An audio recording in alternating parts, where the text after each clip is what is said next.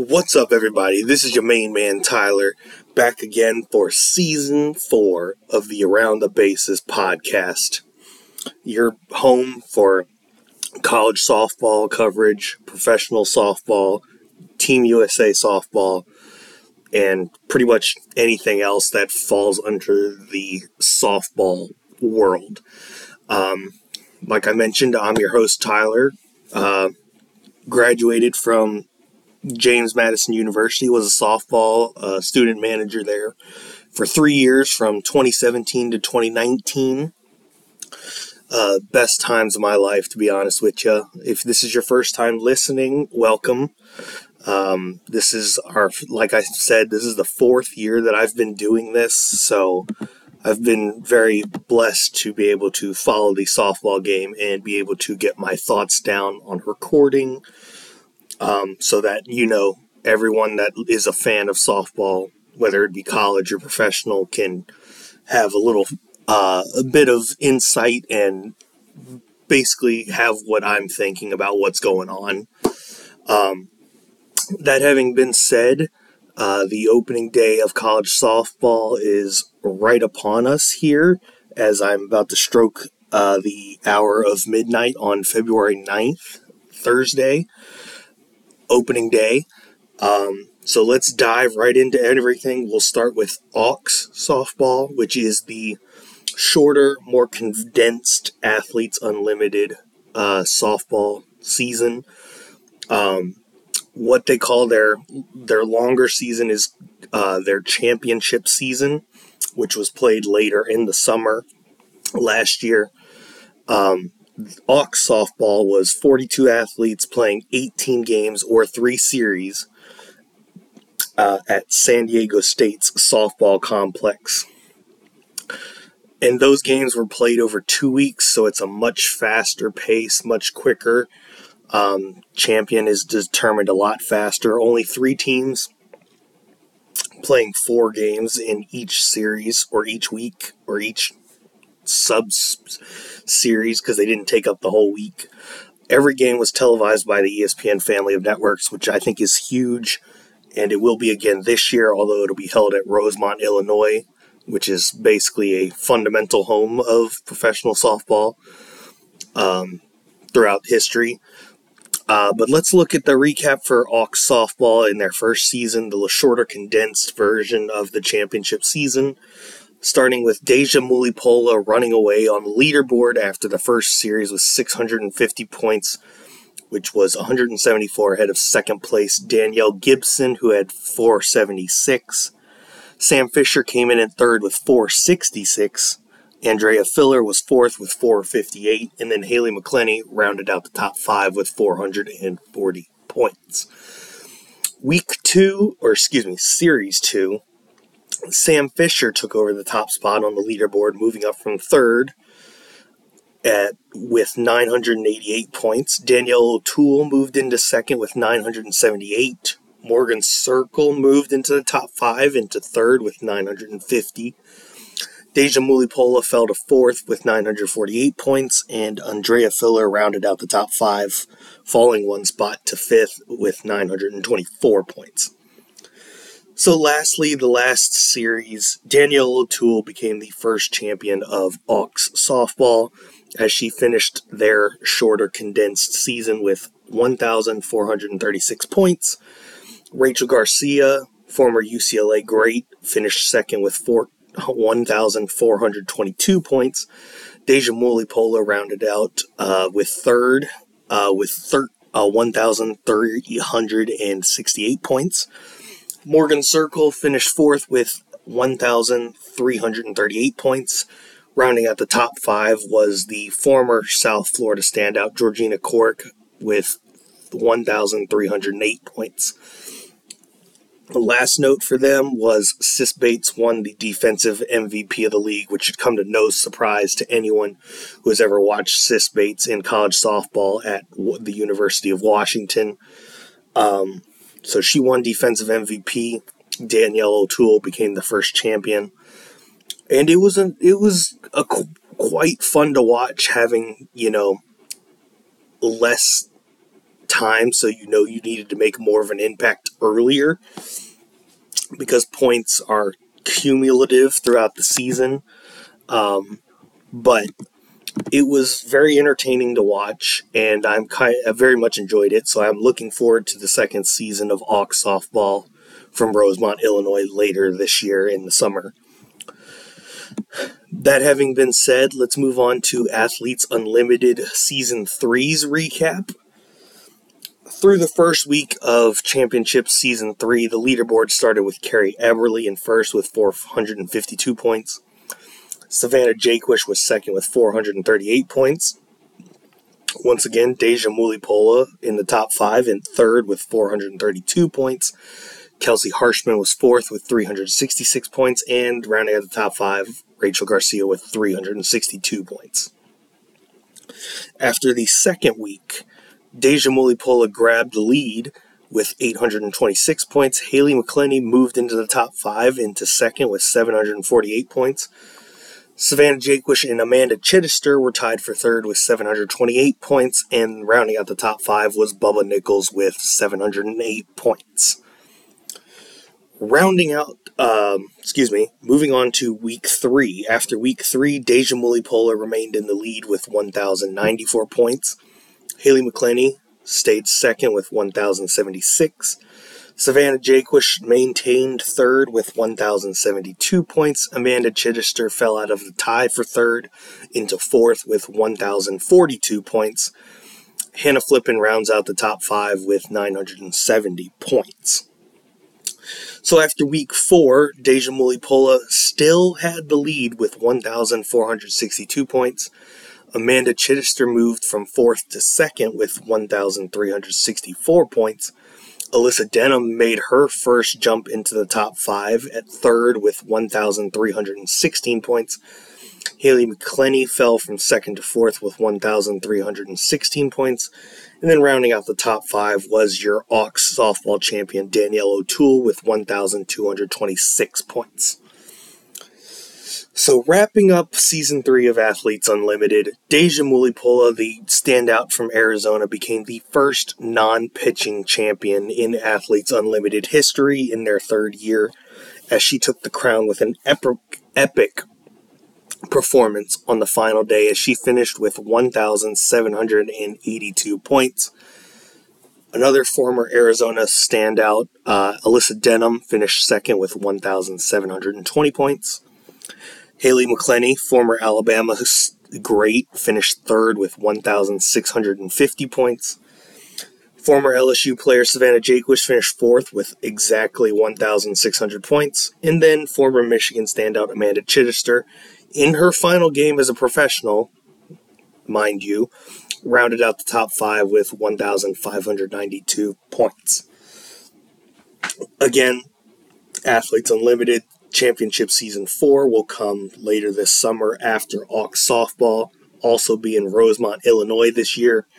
So very much looking forward to seeing Athletes Unlimited in their 4th year with softball, and it's a good time.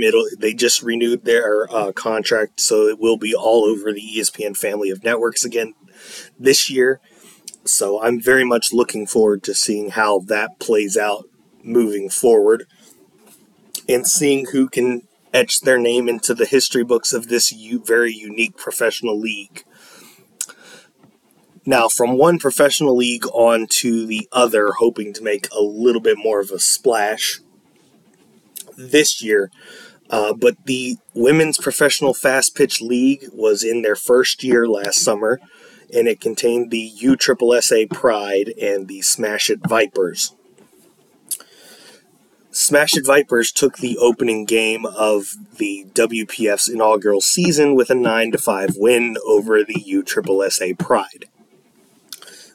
Now, they didn't just play each other, but the Smash It Vipers went 17-13 overall and 7-12 against the USSSA Pride, while the USSSA Pride went 19-10 with a 12-7 record against the Smash It Vipers team. Now, some of the teams that they played against were made up of collegiate talent You had Team Alliance, Heart of America Fast Pitch League, Florida Vibe, Team Mexico as they were preparing for the World Games last year, Team Australia, Team Japan, Team USA, Carolina Collegiate Softball League, and Stars and Stripes Sports. So a ton of collegiate players, a ton of professional players. As teams were getting ready for the World Games, they played some international teams so that, both could get in meaningful games as they're looking to branch out and expand, which I'm about to talk further about here. But the WPF announced that Oklahoma City would be getting their own professional softball team, which just makes a ton of sense, as the Oklahoma City Spark will begin play this summer. The schedules were just released not too long ago for each of the now 4 teams that will be in the WPF, this summer. And it's great to see professional softball is coming to one of the cathedral of softball in really the world, to be honest with you. Hall of Fame Stadium, there in Oklahoma City, is an absolute icon when it comes to softball in the United States. And when it comes to international softball, there's been a ton of games played between international teams there as well. So it's very exciting to see professional softball is expanding to play in that stadium in Oklahoma City. Now, they also added a 4th team down in Texas that I don't know if they're going to change the name of it, but it's called Texas WPF, that will also begin play this summer as well. This team is, I believe, co-owned by former Reds player Brandon Phillips. So it's going to be exciting to see 4 teams now in this newly expanded professional league. This summer, we'll see the league play in Florida, down in Vieira, where USSSA Pride call home, Oklahoma, obviously. There'll be some games in Alabama, some games in Illinois and Peoria, Texas, obviously. Kansas, there's going to be some games in Shawnee, Kansas, and some games in Indiana. It's great to see this league expanding and taking the professional game to new places around the country. Typically, we haven't seen that a whole lot with professional softball, so I'm glad to see that Commissioner Lauren Chamberlain is making expansion and taking the game around the country, not necessarily keeping them located in one specific home spot, although they do have their designated home stadiums and home places. But I'm excited to see some of the quote-unquote neutral games in places that aren't home venues for the 4 teams. And I'm looking forward to seeing how that looks this summer. Obviously, I'll have the recap for that for you for next year as we get ready for the 2024 college softball season. But we won't get too far ahead of ourselves. We'll just put that tuck it into next season's start. But while I mentioned the World Games, let's recap Team USA's journey there. Team USA rolled through the group stage at the World Games in Birmingham, Alabama, as they outscored their group, which consisted of Chinese Taipei, Canada, and Italy, 23-2 to advance to the semifinals as the top team in their group. Now, in the semifinal, Team USA's pitching, obviously, lights out, as they only allowed 1 hit in their 5-0 win over Australia to advance to the championship game for the gold medal against, who else would you expect? Japan.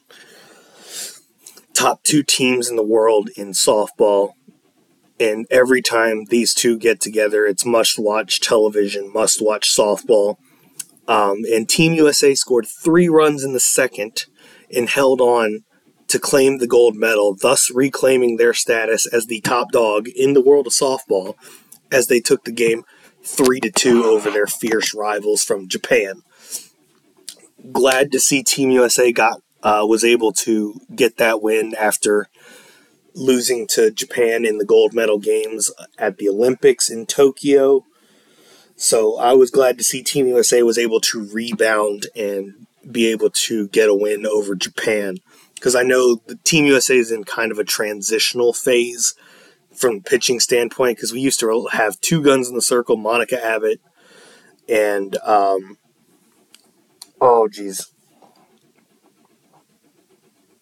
and Cat Osterman. But Cat Osterman retired now, and Monica Abbott's probably not going to see much more action on the international stage at this point in her career, as new up-and-comers come into the team and start transitioning to a younger team, per se. We'll have to see how Team USA looks moving forward, but we can adjust that. I can roll with that as we move forward. I'll be interested to see how Team USA does at the when they're qualifying for the finals of the softball World Cup. That will take place this summer as well. They will be in a group playing over in Ireland, if I remember correctly. So they'll be in a group of 6 playing for a spot in the finals, which will be hosted by Italy in 2024. So we'll have that also for you for next year, but we won't have to go into depth to that now. That's something that'll be for another day. All right, so getting the professional and the international side out of the way, let's talk about the double base being approved on an experimental basis for this academic year. Both teams would have to agree to use them in prior fall and spring competitions. I think this is absolutely huge for the safety of players. Anytime you're watching a softball or even a baseball game for that matter, you see problems where the runner is running down the line and because of either the throw or just where the first baseman's foot is placed, you'll see collisions, you'll see twisted ankles. So that way, with this double base on a second base, the runner can go to that base instead of having to step on the same base that the first baseman is catching the ball and having their foot on. Again, that's huge for the safety. It's going to make collisions. It should take down the number of collisions that we have in the sport. Hopefully less turned ankles so they won't have to worry about stepping on the first baseman's ankles. And international softball always uses a double bag to cut down on injuries.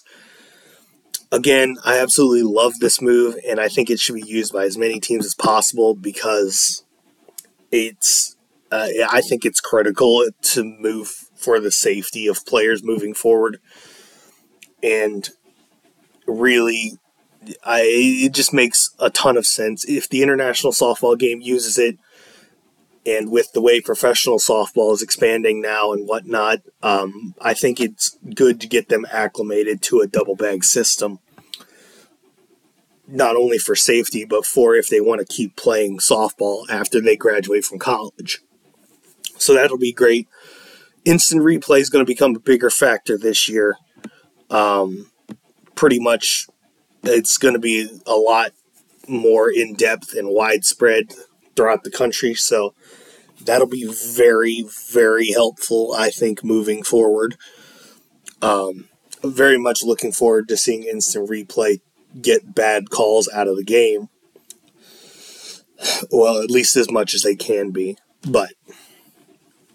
So let's move on to college softball players and transfers. So we have the outstanding pitcher from Campbell, Georgiana Barefoot. She transferred from Campbell to Charlotte. I think that's going to be a good pickup for Charlotte for this season. Catcher from James Madison, Emily Phillips, transferred from James Madison over to McNeese State, the Lady Cowgirls. I'll be interested to follow her journey as she takes on a new role for a new team. Alabama had 4 players transfer out of their program. Abby Doer transferred to Oregon State. Pitcher Lexi Kilfoyle transferred to Oklahoma State, thus reinforcing Oklahoma State's pitching staff, which is absolutely insane in my opinion. But outfielder Dallas Goodnight transferred from Alabama to Georgia. Interesting little SEC in conference transfer. And then lastly, from Alabama, Megan Bloodworth transferred to Oklahoma State with Kelly Lexi Kilfoyle. Outfielder Maddie Bejarano, you may not know the name, but she had a great tournament, NCAA American Conference tournament and NCAA tournament for Central Florida. She's now headed west and will be playing for BYU this year. I'll be interested to see how big of an impact she can have on the outfield for the Cougars. Savannah Sykes transferred from Georgia to Ole Miss, another in SEC conference transfer. Pitcher Alex Duraco transfers from Michigan to Oklahoma. That should be big for Oklahoma to get some more pitching depth. Not that they necessarily need it, coming off of being an absolutely stacked roster. But utility player Annabelle Widra transferred from Michigan to Auburn. So transferring from Big Ten to the SEC should be interesting. Hannah Carson, catcher infielder from Michigan, transferred to LSU. So another SEC transfer, or to transfer to the SEC. Mackenzie Donahue had a great College World Series in 21 for Oklahoma.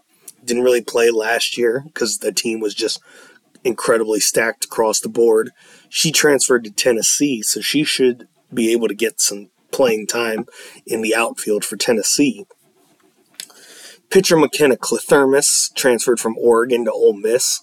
I would very intrigued to see if her pitching can translate to SEC play.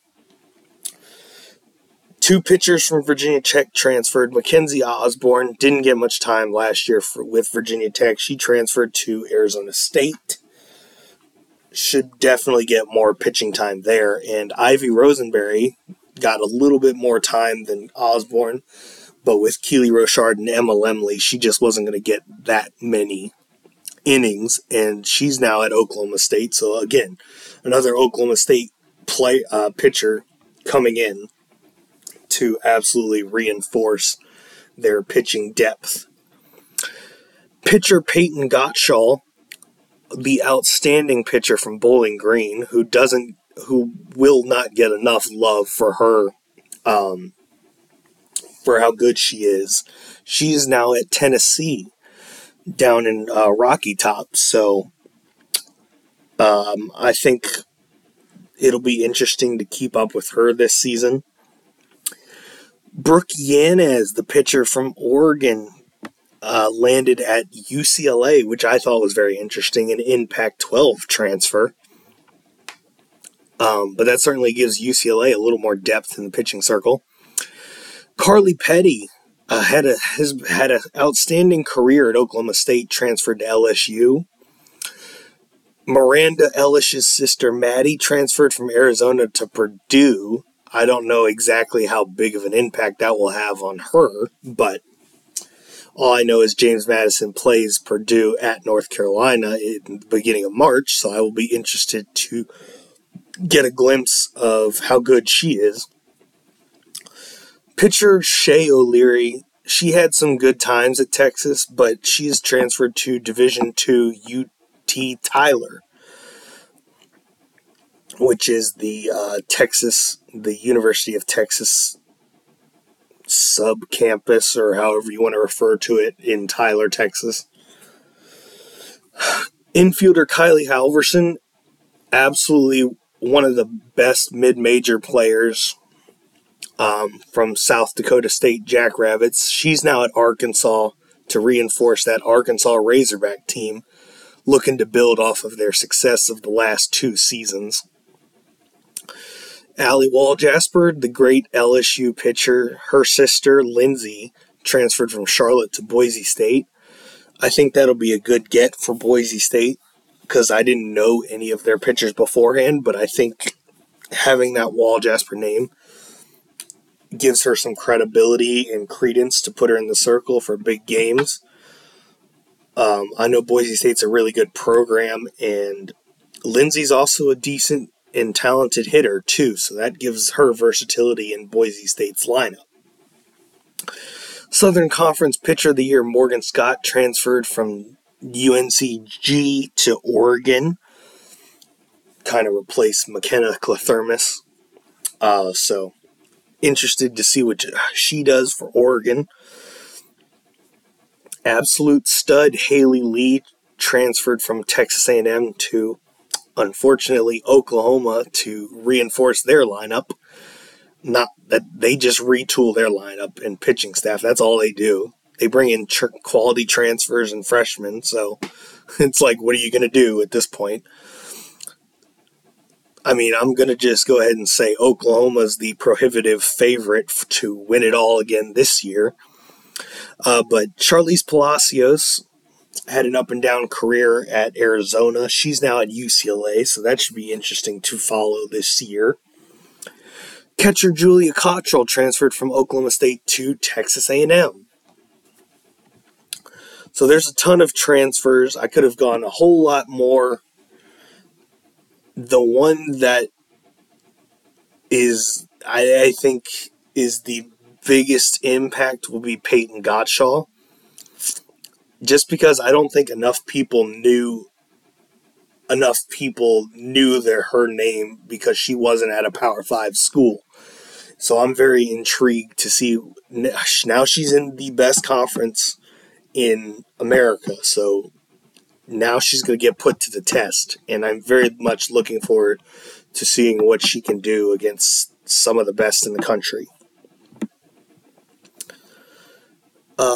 Over in Arizona State, Trisha Ford left Tempe and Arizona State to become the new head coach at Texas A&M after Joe Evans, legendary coach Joe Evans, was let go. As a result of that, every pitcher for the Sun Devils entered the transfer portal. Allison Royalty transferred to Florida State. Mac Morgan transferred to Texas, and Alina Torres transferred to Oklahoma. Well, Sydney Sanders also entered her name in the transfer portal, and she's going to Oklahoma as well. There's one exception. Marissa Schuld pulled her name out of the transfer portal and would return to Tempe. As for what kind of impact this will have on both schools moving forward, I would think Texas A&M is going to start looking like a more decent program now. What that leaves for Arizona State, I'm not exactly sure. I will be very keen to see how the Arizona State does in the Pac-12 this season with a whole new regime and new faces and all this good stuff. So I'm very intrigued to see where this goes. But we're going to have to wait and see how it all plays out. But very much looking forward to that. Seeing how both schools are affected. Well, let's get down to the nitty-gritty, shall we? Let's talk preseason conference champions. The American picked Central Florida, which is not really a big shock, but Wichita State should absolutely be in the running for that top spot in the American. You just never know, man. I think Wichita State has what it takes to take down Jada Cody in Central Florida. Moving on to the Atlantic Sun Conference. Liberty, as expected, is predicted to be the conference champions. I don't really see that going any other way, to be honest with you. I've seen Liberty in person. I've seen them on TV. They schedule ridiculously hard out-of-conference, non-conference games. And we'll obviously have some of them listed on the week-to-week schedule. But I just don't see anyone in the Atlantic Sun competing with Liberty and taking them down. Moving on to the Big 12, obviously, Oklahoma got the top spot. Oklahoma State and Texas could very well push Oklahoma, but I still see Oklahoma as the top dog in the Big 12. The Big East is interesting. DePaul was selected as the Big East champions, not Villanova, not UConn. And if you look at the polls, it was very close between those three. I'm very intrigued to see the Big East race play out. I don't think DePaul's going to win the Big East, but if they do, kudos to them. I just think it's going to be Villanova or UConn. It's been that way. I know change is coming across conferences, but it still feels like it's Villanova and UConn's title to lose in the Big East for me. In the Southland Conference, it's McNeese State, the Lady Cowgirls, projected to be the champions. Now, Southeastern Louisiana pushed them last year. I would be remiss if I didn't bring that up, but I fully see McNeese State as the top dog in the Southland Conference, and I'll stick with that. Moving on to the SEC, Florida was projected as the champions. Interesting choice. I would have gone back to Arkansas, to be honest with you. I think Arkansas is the best team in the SEC, which is saying a lot considering you have Alabama, Florida, Georgia. I would have picked Arkansas, to be honest with you. That's just me. But ACC, good old reliable. Florida State was picked as the champions. Virginia Tech was right behind them. The top of the ACC is really good. Florida State, Virginia Tech, Duke, Clemson. Those four, very much all going to be competing for the ACC title. And I'm very intrigued by that race as well. Conference USA, North Texas, the Mean Green. I don't really have a lot of knowledge on the teams in the Conference USA, but I would assume North Texas is one of the best in Conference USA. Sunbelt, good old reliable. Louisiana, despite the new additions that they've added. The Sunbelt it could very easily be the top Group of 5 conference for softball, and it could be it's better than the American to make it a Power 6 argument for that, because the American claims Power 6 conference, but I don't have the time nor the energy to get into that discussion. But Louisiana, the Raging Cajuns, projected on top of the Sun Belt.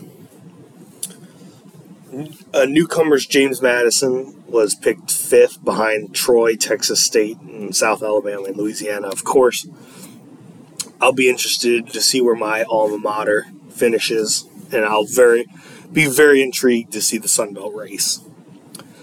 In fact, my first road trip this year will be to the Louisiana at James Madison series up in Harrisonburg the first weekend in April. I'm very much looking forward to that trip and seeing that atmosphere in person, but we'll get to that later on in the season.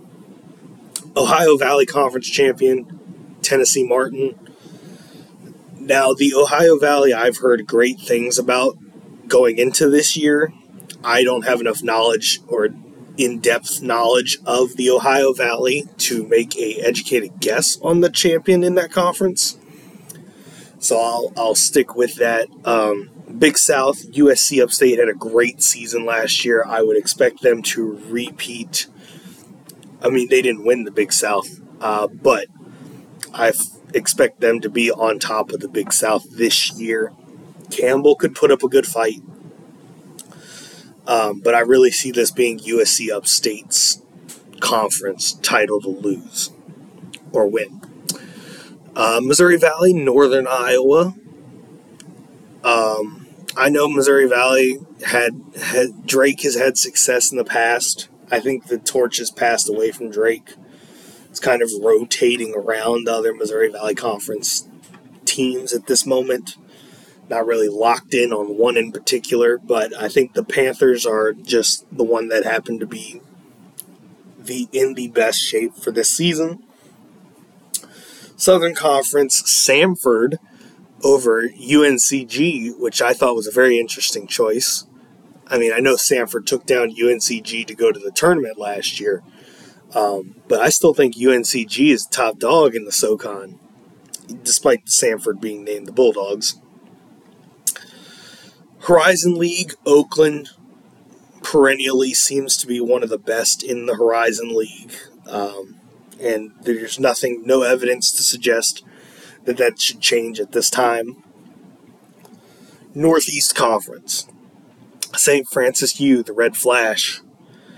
If I'm not mistaken, they still have Grace Vesco on their team, and that reason alone is enough for me to say that St. Francis will win that conference. I have no confidence in any of the other teams in that conference to take down the Red Flash. West Coast Conference actually had a tie at the top between BYU and Loyola Marymount, and I think that's pretty accurate. Loyola Marymount's been proving themselves as of late in recent years. BYU should be ready for a knockdown, drag-em-out fight throughout the West Coast Conference season. CAA has UNCW on top. They won the conference tournament last year in the CAA, went to Clemson for the regionals. I don't see any reason to pick against the Seahawks in their quest to go back to the tournament. Summit League, I know South Dakota State lost Kylie Halverson, but I still think the Jackrabbits are the best team in the Summit League, and they were picked as the preseason champion. Patriot League, Boston University, they're the perennial favorites in the Patriot League. Even though Lehigh took them down last year to go to the tournament, I think the Lady Terriers will get right this season and get back to the NCAA tournament. Big Sky had a tie as well for their preseason champion between Weber State and Sacramento State, which I thought was interesting. Weber State's been the perennial power in the Big Sky. I didn't really see the Lady Hornets over at Sacramento State posing much of a threat to Weber State. But when I saw that poll come out, that raised a little some red flags for me. So I'm going to be very interested to see how the Big Sky race pans out. America East Power, UMBC, obviously the best team in there. The Retrievers should win the America East Conference again. Big West, Cal State Fullerton. It's always between Cal State Fullerton and Long Beach State. They got Cal State Fullerton as the preseason champion this year. I see no reason to doubt that the Titans will take the top spot again this year. Now we're waiting on the Metro Atlantic Athletic Conference's preseason champion. If that comes in the near future, I will throw that on to future episodes. And there's a couple other conferences that I'll get to here as we keep moving forward. The WAC has picked Grand Canyon as their preseason champion. I think that's a good pick. Grand Canyon has shown the ability in recent years to be somewhat of a formidable force within, because I remember, I believe they took down, I don't know if Florida State was number 1 at the time, but they took down Florida State, who was at least top 5 at the time. So I think the Antelopes there at Grand Canyon should be able to win the Western Athletic Conference. The MAC or MACtion has not released their preseason champion, so we'll save that for another time should they release that. If not, so be it. But the MEAC, Mid-Eastern Athletic Conference, picked Howard as their champions. Not really particularly surprised. To be honest, their out of conference in the MEAC is kind of horrendous every year. But once you get into conference play, Howard seems to be towards the top of the cream there. So I'd fully expect Howard to be on top.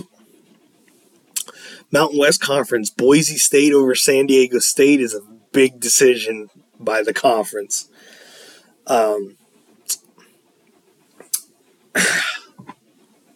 I really don't know. For me, it's a toss-up between Boise State and San Diego State. I don't know which one is better as at this moment. But I think it's a virtual toss-up, to be quite honest with you.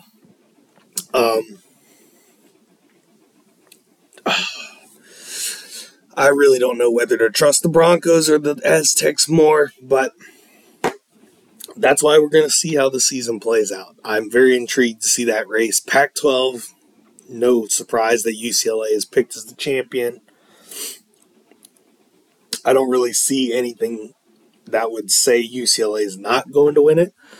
What I do think is exciting is that the Pac-12 will have a conference tournament this year, which will be hosted by Arizona there at Hillenbrand Stadium out there in Tucson, which I will be very intrigued to see the Pac-12 tournament in its first edition. SWAC, I don't have a knowledge of the SWAC conference as it relates to softball. I do know Alabama State. They are projected as the East Division champion. Prairie A&M as the West Division champion. Other than that, I really don't have a ton of analysis for the SWAC. The Atlantic 10 has picked Fordham as their champion. They went to the NCAA tournament last year, so it stands to reason that the Rams would be able to win the Atlantic 10 and get back to the NCAA tournament. I don't really see a ton of competition that would be able to dethrone the Rams. And lastly, the Big Ten and the Ivy League don't have preseason conference champions. I believe the Ivy League one will come out later, closer to when they start actually playing in a couple more weeks after it gets quote-unquote warmer.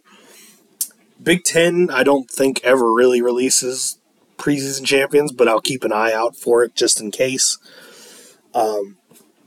So if those four conference champions that have preseason conference champions haven't been dealt with, then we'll just move forward with it. But let's move on to the Week 1 schedule. What I've been waiting for. Let's start down in Mexico at the Puerto Vallarta College Challenge. Well, since it's technically Thursday, I'll say tonight, or today, North Carolina will take on BYU. Very intrigued to see that. I know North Carolina just picked up a former Oklahoma hitter to be their hitting coach, so I'm very intrigued to see what North Carolina's lineup looks like. And BYU, they're always teetering on the brink of being a really great program, but just can't seem to get over that hump, which is why I'm also intrigued to see BYU play Wisconsin later on Thursday as well. Friday down in Mexico, Wisconsin, Oregon. Great test early for both teams. Also, Oklahoma State, Oregon. That honestly might be that is the second best game of this first week session or week in Puerto Vallarta down in Mexico. And I'll get to the other one here in a minute. But Ole Miss, North Carolina as well, I'm intrigued to see. Saturday, Oregon, Ole Miss, probably the third best game, I would say. Third most exciting game matchup. Wisconsin, Ole Miss is another good one. Oklahoma State, North Carolina. I think Oklahoma State's going to wax North Carolina, but I'm interested to see if North Carolina can pull out some magic and be able to play with the Cowgirls. And then Sunday, what I think is the best matchup, most exciting matchup down in Mexico, Ole Miss, Oklahoma State. If that was on TV, I would say that's must-watch TV, but it's probably on Flow Softball, which is, I'm not going to get started on Flow Sports. but that would be must-watch television. If you have the streaming capabilities to be able to watch the game, absolutely recommend you watch Ole Miss Oklahoma State. Now for the rest of the country, today on Thursday, excuse me, we have Georgia at Central Florida. Very interesting matchup on opening day. I'm very intrigued to see if Central Florida can open the season with a win against an SEC team on their home field. Another in-state team that I'm interested for down there in Florida, South Florida. Now that Georgina Cork has graduated and moved into professional softball, also Coach Hutchins, the legendary coach, one of the most winningest coaches in college softball, stepped down at Michigan. So I'm very interested to see how Michigan at South Florida goes tonight. Washington Duke should be a good early test between two top 25 teams. And then Duke will play Oklahoma later in the day. I don't think Duke is going to beat Oklahoma, but I would like to see Duke at least not get run-ruled by Oklahoma. Notre Dame, Arizona State. I mentioned Arizona State earlier. I'm interested to see what their season looks like moving forward. So I'm interested to see what they come out with against Notre Dame out there at San Diego State. Oklahoma Liberty, again, I think Liberty is going to get run-ruled, but I want to see if they can at least hold their own against Oklahoma enough. A very interesting in-state battle, Cal State Fullerton will be at UCLA. I don't give Cal State Fullerton much of a chance to win, but I'm intrigued to see, can they keep it close? Can they rattle UCLA on opening night? So we'll have to see how that goes. South Carolina at Charlotte. Now, this is more because I'm more interested about Charlotte than I am about South Carolina.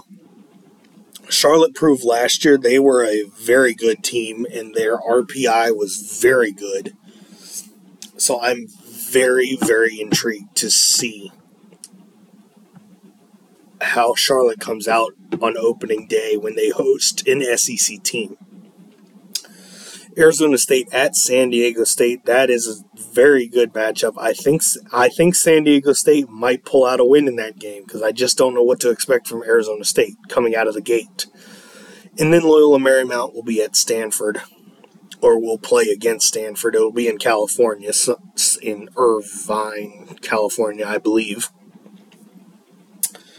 So this will be a very interesting matchup. Stanford is looking like a top 20, top 15 type team this year, so I'm interested to see what Loyola Marymount brings to the table. Moving on to Friday. Boston University, we just mentioned them as the preseason Patriot League champs. They will be at South Florida. Be interested to see how that looks. Wichita State will be at Texas State. Top American team versus one of the top Sunbelt teams. Very intrigued to see that matchup. Boise State at Central Florida. Again, Boise State could be right on the cusp of being a top 25 team. So let's see what they look like going to Florida and taking on a Central Florida team that is already ranked in the preseason rankings. Duke and Liberty should offer some interesting entertainment out there in California.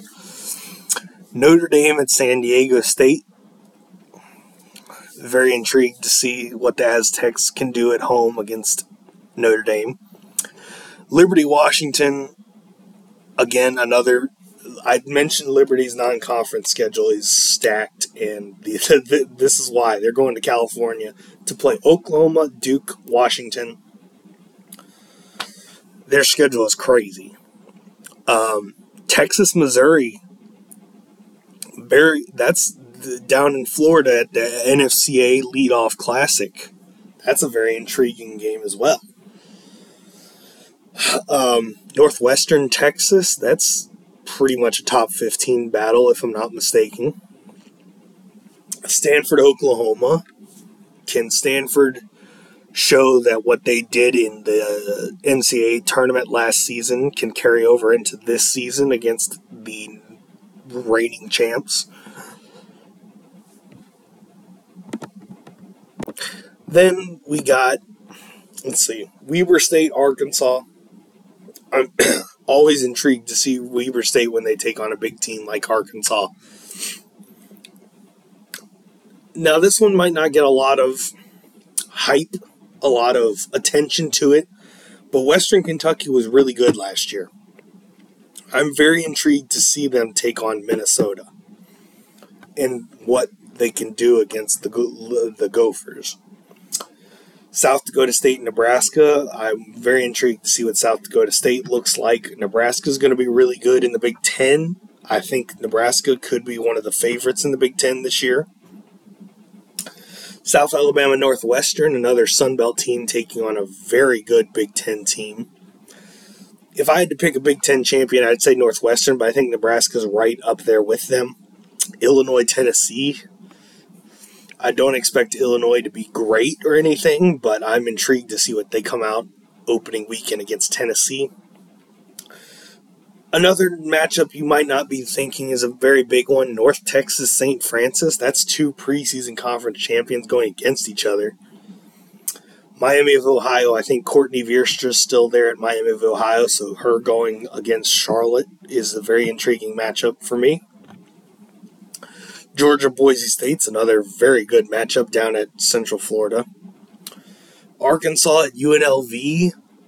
UNLV was another really good team out of the Mountain West last year. I want to see if they can take down Arkansas at home. Cal at Loyola Marymount. Cal, I never expect big things out of. They usually finish towards the bottom of the Pac-12. So I would fully expect Loyola Marymount to win this game, but we'll see. Boston University will take on Florida. They have a better chance of beating South Florida than Florida, but we'll see. Ohio State, Georgia. Ohio State's garnering some top 25 buzz from what I understand, so I'll be interested to see what they look like against Georgia. Very off the radar. Missouri State, they were good in the Missouri Valley last year at Southeastern Louisiana. Missouri Valley versus Southland, that's not a matchup that would scream headlines to most people. But because I know what both teams looked like last year and what they did, I'm interested to see what they will look like against each other on opening weekend. Moving on to Saturday. Ohio State at Central Florida. I mean, what haven't I said about Central Florida already to go along with Ohio State? Ohio State, Boise State, the battle of the states, if you will. Duke, Stanford, very intriguing matchup. But that's probably a top 20 matchup. I don't know if it's top 15, but it's close. Central Arkansas at McNeese State. These are two teams that give Power 5 programs troubles at times. So I'm very intrigued to see what they look like against each other. One of the biggest games of the weekend, Tennessee, Texas. Very intrigued to see the Oranges go against each other. Texas will play Illinois as well on Saturday. Washington, Oklahoma, another big one this weekend. Very intrigued to see what they look like going against each other. I think Oklahoma will win, but I'll reserve judgment for that. Another Arkansas-Weber State matchup. Weber State at UNLV is a very good matchup between Big Sky and Mountain West. Iowa, Mississippi State. Iowa's not going to draw a ton of attention, and Mississippi State got to, I believe, their first super regional last year, so very intrigued to see what those two will look like against each other. Western Kentucky's got 2 games against Michigan on Saturday. Missouri Northwestern, very good matchup. Cal at Cal State Fullerton. That's mainly for Cal State Fullerton because I'm intrigued to see what they'll look like Loyola Marymount at UCLA. I would love nothing more than to see Loyola Marymount give UCLA a tough game. I just don't know if it'll happen. Tennessee, South Alabama. Can one of the projected top teams in the Sun Belt take down an SEC power like Tennessee? We'll have to wait until Saturday to find out. Again, Missouri State at Southeastern Louisiana. It's a series, so it'll be Friday, Saturday, Sunday. And then lastly, Oregon State at LSU. What does Oregon State look like now going into the Bayou to take on the LSU Tigers? We'll have to find out. Sunday, Florida at South Florida. Should be a very hyped up matchup there in Tampa. I don't think South Florida has the firepower to beat Florida now that Georgina Corrick is gone. I don't see South Florida keeping Florida off the board or off the scoreboard. Another Wichita State, Texas State matchup. Liberty and Stanford. Kentucky, Texas, another one of the potential matchups of the weekend. Weber State, UNLV again. Minnesota, Western Kentucky again. Northwestern Tennessee is a potential game of the week candidate. Auburn, Illinois is a low-key, really good matchup that I'm very intrigued to see. Again, Cal State Fullerton. That's for Cal State Fullerton. South Carolina at Charlotte again on Sunday.